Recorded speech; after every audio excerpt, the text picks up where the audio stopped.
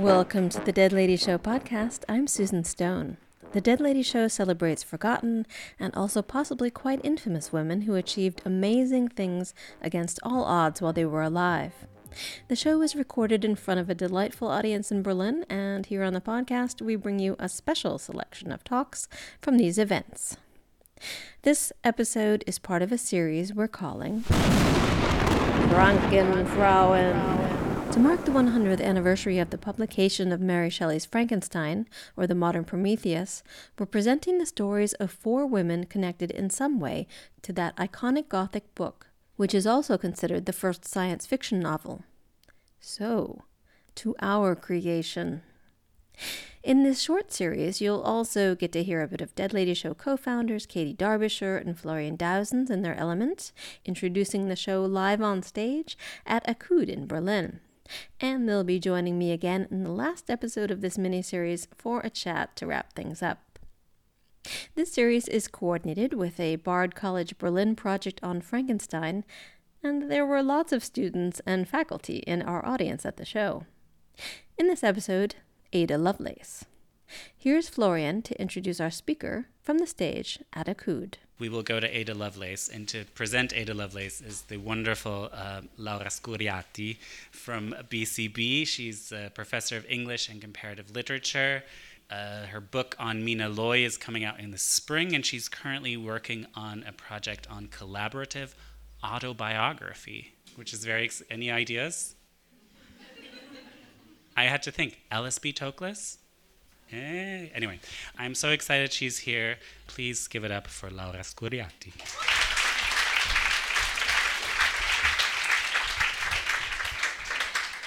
Thank you, Florian and Katie, for inviting me and having me here. I hope I don't gesticulate too much. I know I have to keep quiet and not be too Italian. So, hang on. Where is it?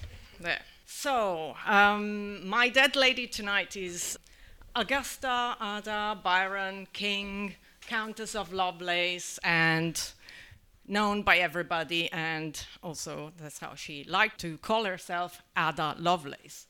But she was also known as the Enchantress of Numbers, Youthful Fairy, and the Bride of Science.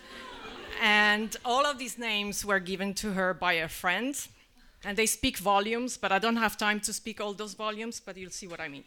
So, Ada was a mathematician, a visionary, an accomplished horse rider, and arguably the first computer programmer when computer programmers didn't exist and where computers looked like this. And this might be another case for a Dead Lady Show. So computers were human. So this is a plaque for Mary Edwards, who collaborated to the Longitude project. And she drafted long logarithmic tables for the Royal Observatory in Greenwich. Her work was not recognized. People thought it was her husband. So when her husband died, actually she had to plead the observatory to keep giving her work because she had to keep the family. So anyway, that's what computers were. They were people producing for months or even years of their lives logarithmic tables. And I work on literature, so if there are any mathematicians here, sorry. I mean, it's probably an insult, but try and bear with me. So the problem with these was that they were full of mistakes and it took ages to make them. And that's where Ada's imagination stepped in, but later. So to say that Ada was born in a kind of dysfunctional family is to actually revel in euphemism. These are mom and dad. Mom was Annabella Milbank, Lady Byron, and dad was the swashbuckling poet, mad, bad, and dangerous Byron. But Ada actually almost never met him because Annabella, 1 month after Ada was born, decided to actually leave the family house and ran away back to her parents in the north of England near Newcastle.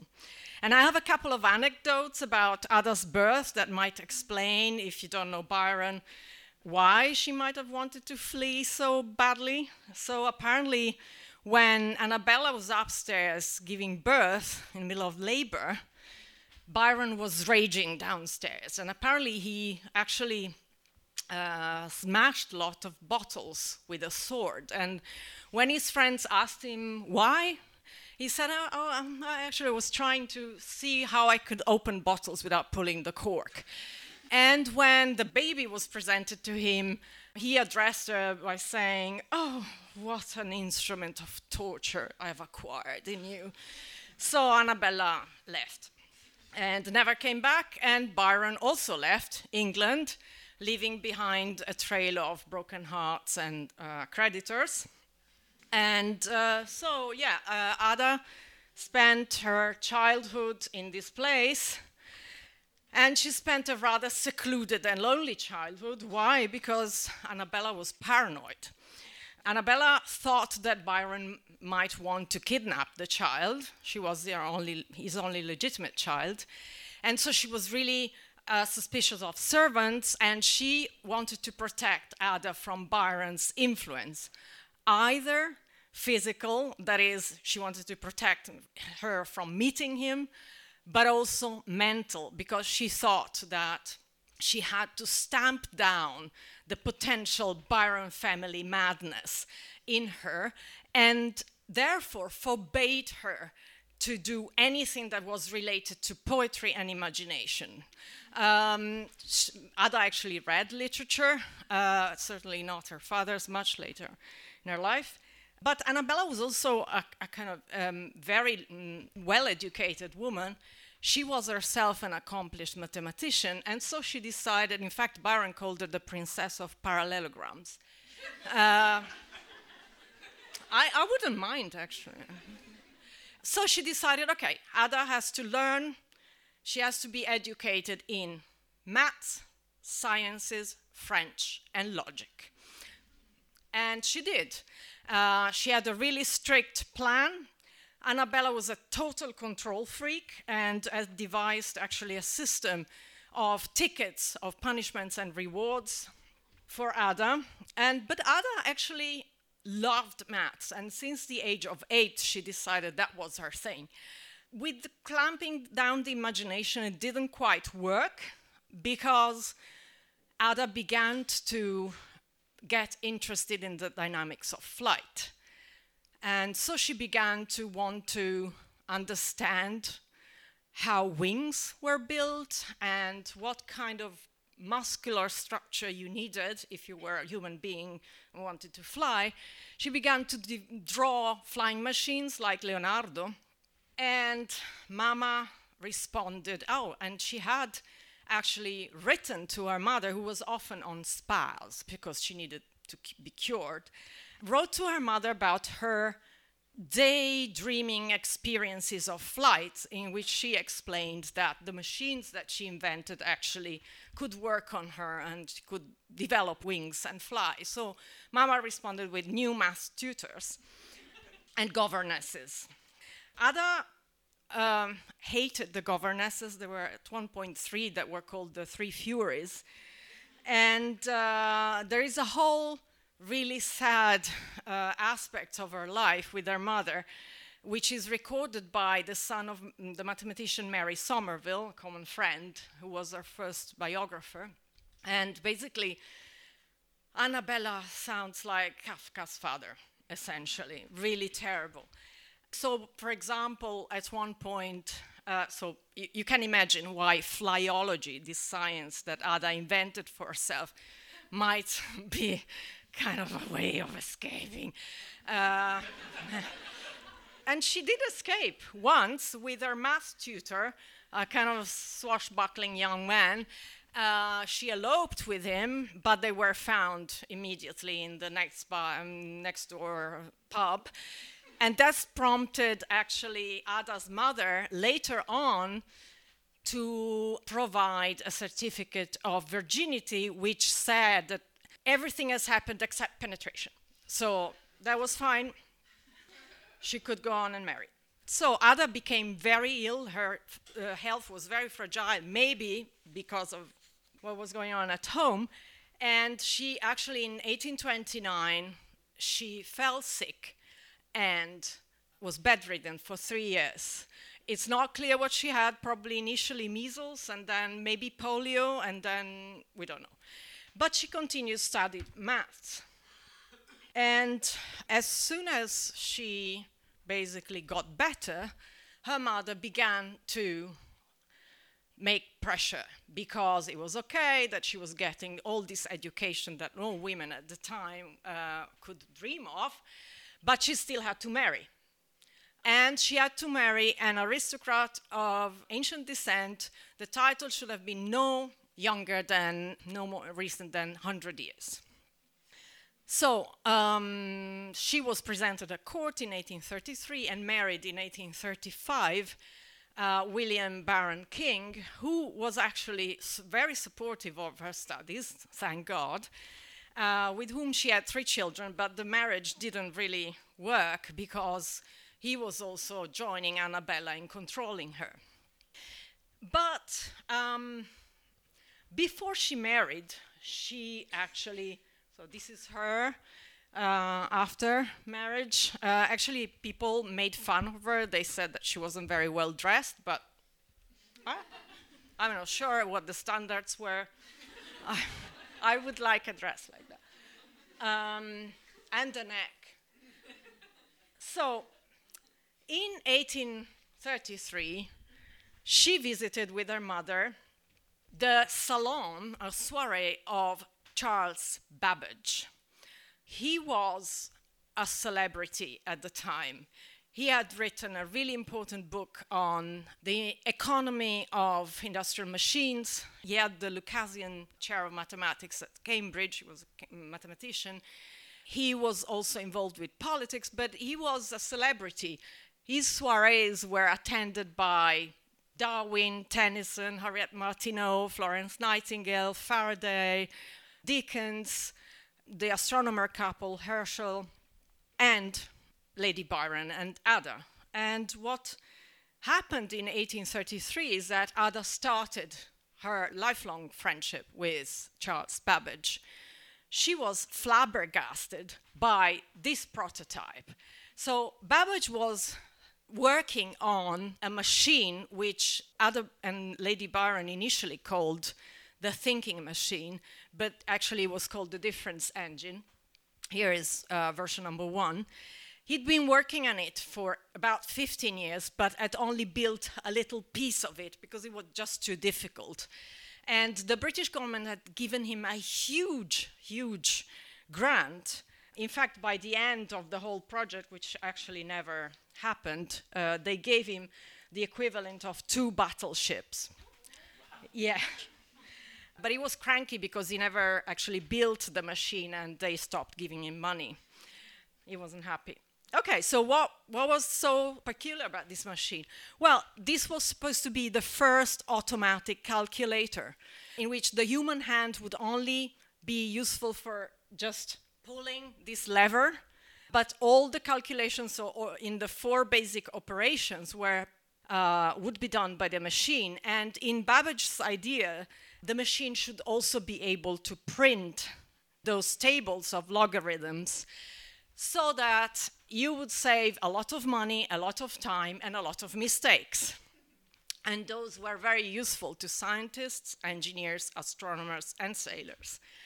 So that's why the British government was so keen, and everybody else was working on this, but nobody had actually got that far.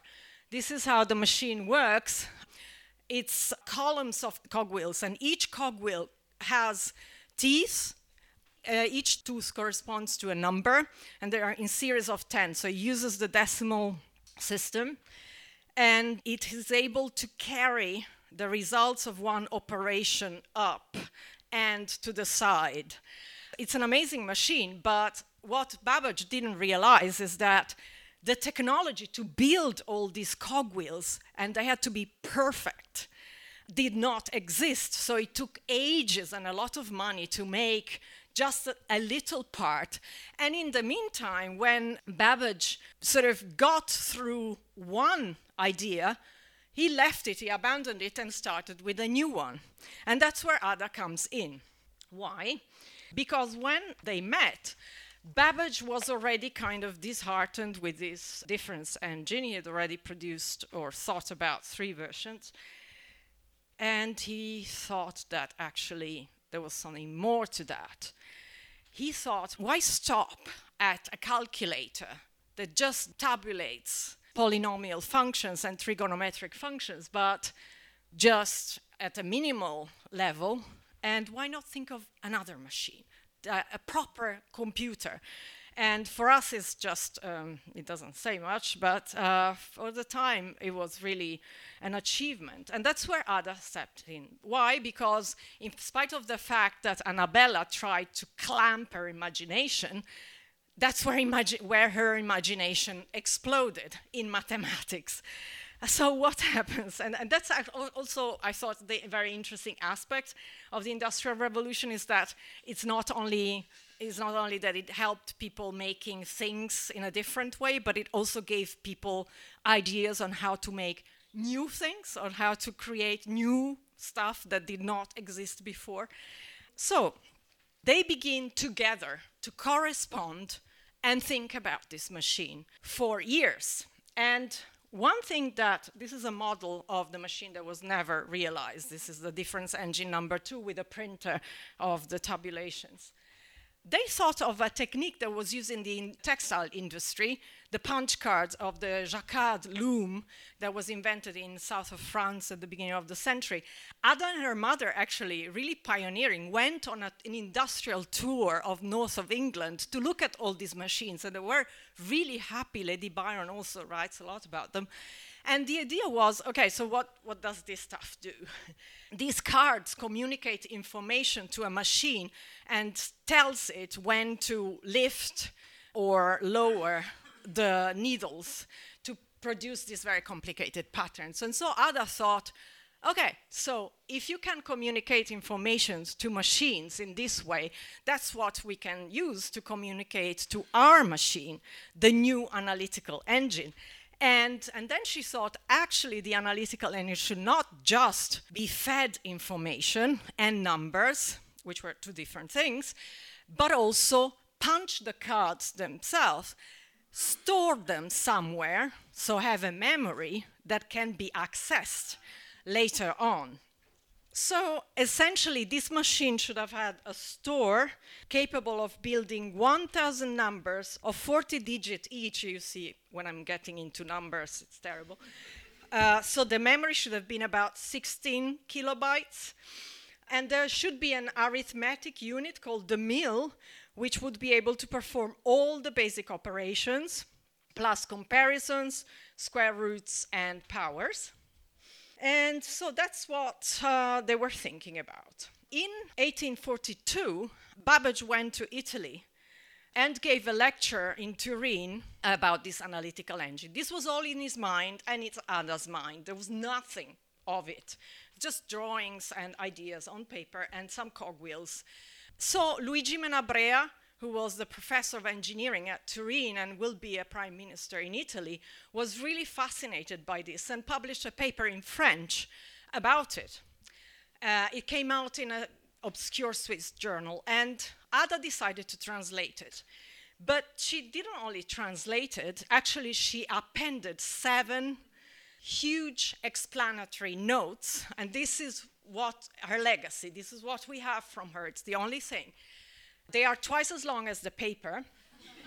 And what she does in these notes, she tells us, describes how the machine should operate and carry out its functions.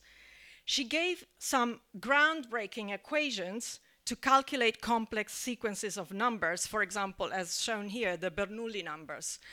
These equations haven't been made by anybody else yet. Also, though, what she does is she clarifies and theorizes the distinction between data and processing, which is at the basis of modern computing, apparently. That's what people told me. And she separated mathematics from something else that she didn't yet know would become the science of computing. But also, she suggested that this machine could also, and I quote here, supposing, for instance, that the fundamental relations of pitched sounds in the science of harmony and of musical composition were accessible to such expression and adaptation, so to be turned into formulas and equations and algorithms, the engine might compose elaborate and scientific pieces of music of any degree of complexity and extent.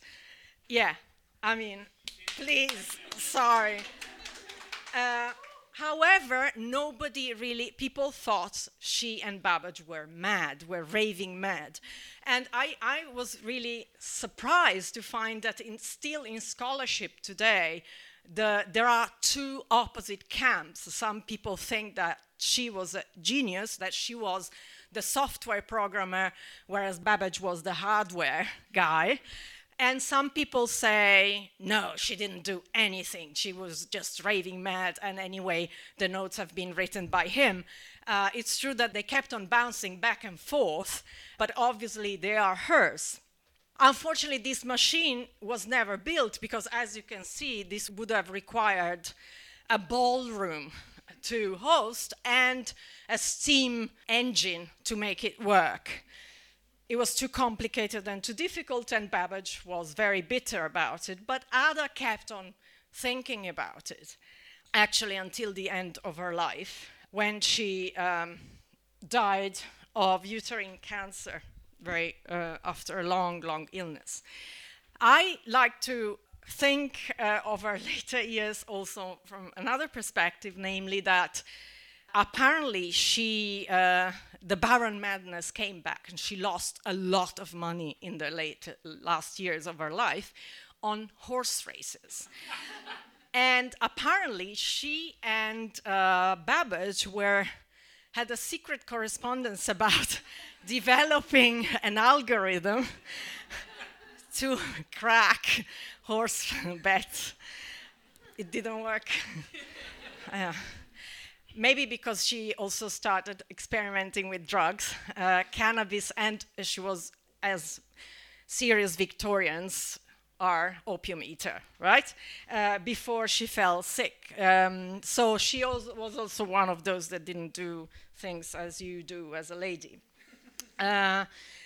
She also disproved what one of her tutors wrote.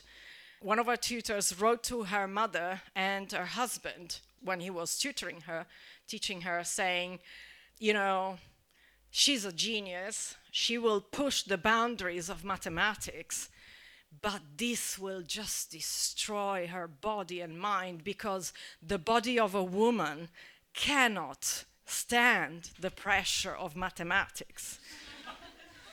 Yeah, he was wrong. So she became an icon. In 1979, the US Department of Defense developed a software to unite various different programming languages and named it Ada. By the way, Alan Turing built his computer by reading her notes. So he believed in her. In 2009, we have the first Ada Lovelace Day to promote the achievements and to make people aware of the achievement of women in science. This is the logo of this year's Ada Lovelace Day. And this is the logo of the Ada Lovelace Project, which takes part with various German universities. So she's a kind of, more than a century later, after her death, she's become a kind of icon. And this is what Francis Ford Coppola's winery did with these icons. So we have the Great Women Spirits series. Two mathematicians, Maria Gaetana Agnesi, she was the first professor of mathematics in Bologna, Ada Lovelace, and Countess Valeska.